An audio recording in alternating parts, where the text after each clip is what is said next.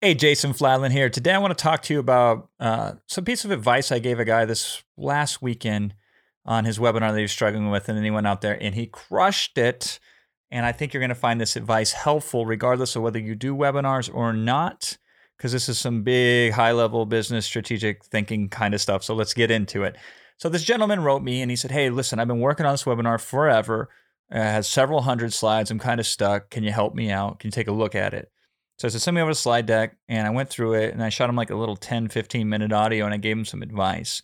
And what I had picked up on when I first noticed, even in his email before he sent me the slide deck, is I could sense there was some hesitancy there. Like he was afraid to get it out of the laboratory, get it into the public, and see what happens. And this is a big deal with like everything that people do is they want to polish it. They want to have it correct. They want to have it exact and precise. And it's almost always better to have something that's really good with integrity, put it out in front of people in a way that will uplift them regardless of whether they buy or not, and then see what happens and make adjustments. Now, I didn't know this until he wrote to me what he wrote to me. And this is what he wrote to me. He says, I ran a small test over the weekend. I had 158 people on the call. 40 people stayed on all the way through. And 2 hours and 45 minutes later, I had 6 sales. So a 15% conversion from the time you started closing, which was at 40 people in to 6 people buying. Now, even if you take the raw number of 158 people that showed up for the webinar, still, it's like a 3-ish% conversion for this price point on this product, which is like a $3,000 product with continuity attached to it. Pretty insane. And he says, Jason, thank you so much, brother. Your insights on the way to structure the Webby were flawless and killer good. So I appreciate that. But here's what he said that I didn't know, and it would have been nice to know up front, was I haven't spoken on a webinar since 2017. He said, I stopped doing them because I was so busy delivering content. And this is a problem in business, is this balancing between being a subject matter expert and being a salesperson or a marketer. What happens is the true blue, real good stuff that's out there, it's hard to find because people spend so much time being a master at what they're at and not enough time on the marketing. On the other hand, you see a lot of guys who spend all their time on the marketing and nothing on the subject matter expertise. And they typically win, unfortunately, in the marketing world or in the business world or any world that involves commerce or the proliferation of content because they're better at putting the packaging together than they are on what's inside of the package. And so I was glad to bring this guy back out. And I was glad he could experience what he experienced because this is a push in the right direction for him. Now he's got momentum.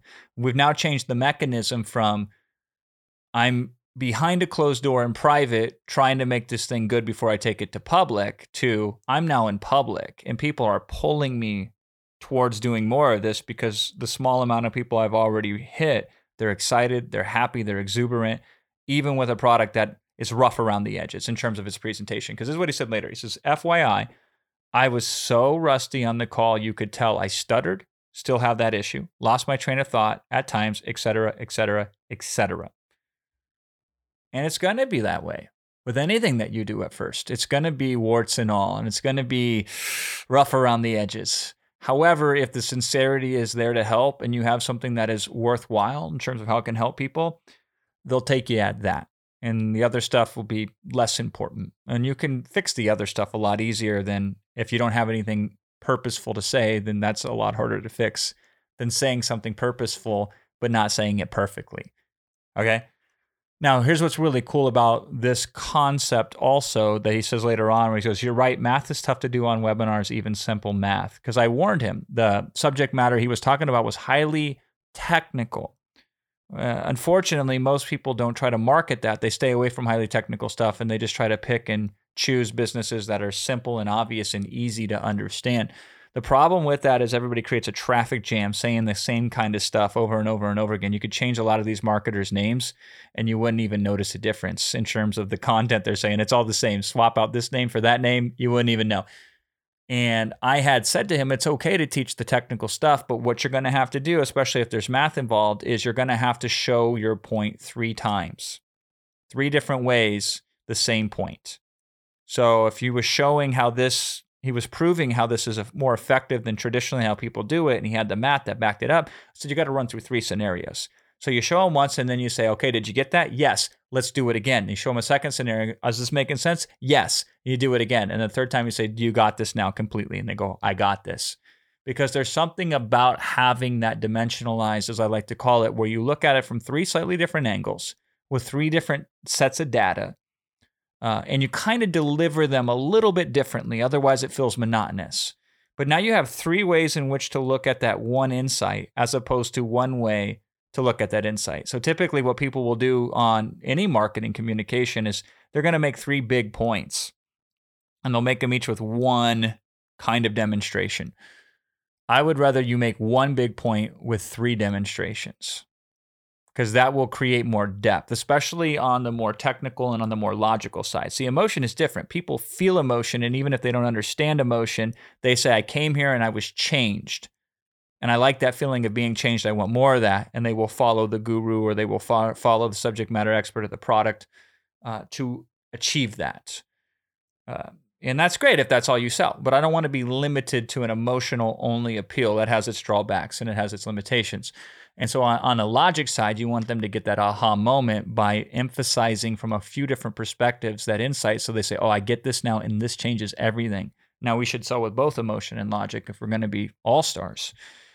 But if we have a subject matter where there's more logic that is needed to parse through, we want to find that one thing and hit it three different ways. And then that brings me to the last point, and this is what I warned this gentleman, is in anything that you're really teaching out there, there is one element that will make more difference than everything else. So they call this the law of the vital few. A few inputs get you a majority of the outputs. The 80-20 rule, the Pareto's principle, same kind of concept, is there's only a couple things that matter when it comes to the results, and everything else related to that is inconsequential. Now, this is contextual. It will change depending on the person, depending on the subject, depending on where they're at in their journey. But at any given point in time, there is one thing that if you focus more on and nail than any other thing out there, it will more than anything else influence your results.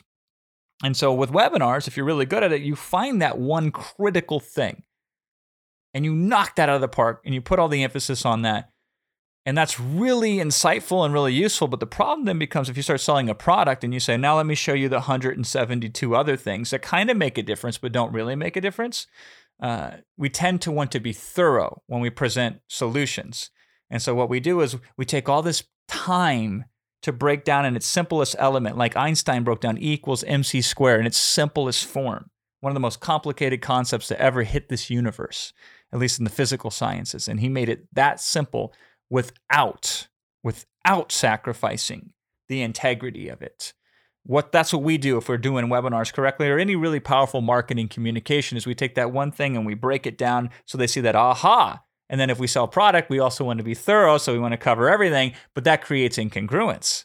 They say, wait a minute, this is simple over there and it's free, and now what I want to pay for over there is very complicated, and it teaches all the other little small things. So I showed him, go de-emphasize some of that and keep it high enough, high level. And so they understand, I have these other areas that if you need them, you can reach for them and they're there for you, but they're not really what moves the needle. We're just going to go even further into what I showed you today. That's what the product really is. Even though maybe that's 5% of the total product, because there's the basics, there's the setups, there's the fundamentals, there's the fringe cases, there's the, hey, once you're in this part of the journey, here's what becomes more important over time that's less important today. So we put that in its proper place. They understand that. If they do, then they'll buy. If they don't, then you will undo all the value that you did up into that point. And so they won't buy, and they won't necessarily be better off either. They'll be confused.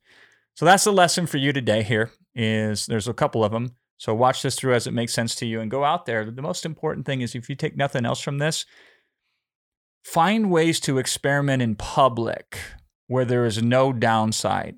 You will learn something. Your audience will still be uplifted whether they buy or not. And then when you're finished, you can look at it and say, okay, now I know something I didn't know before. Now what do we do? All right, got it?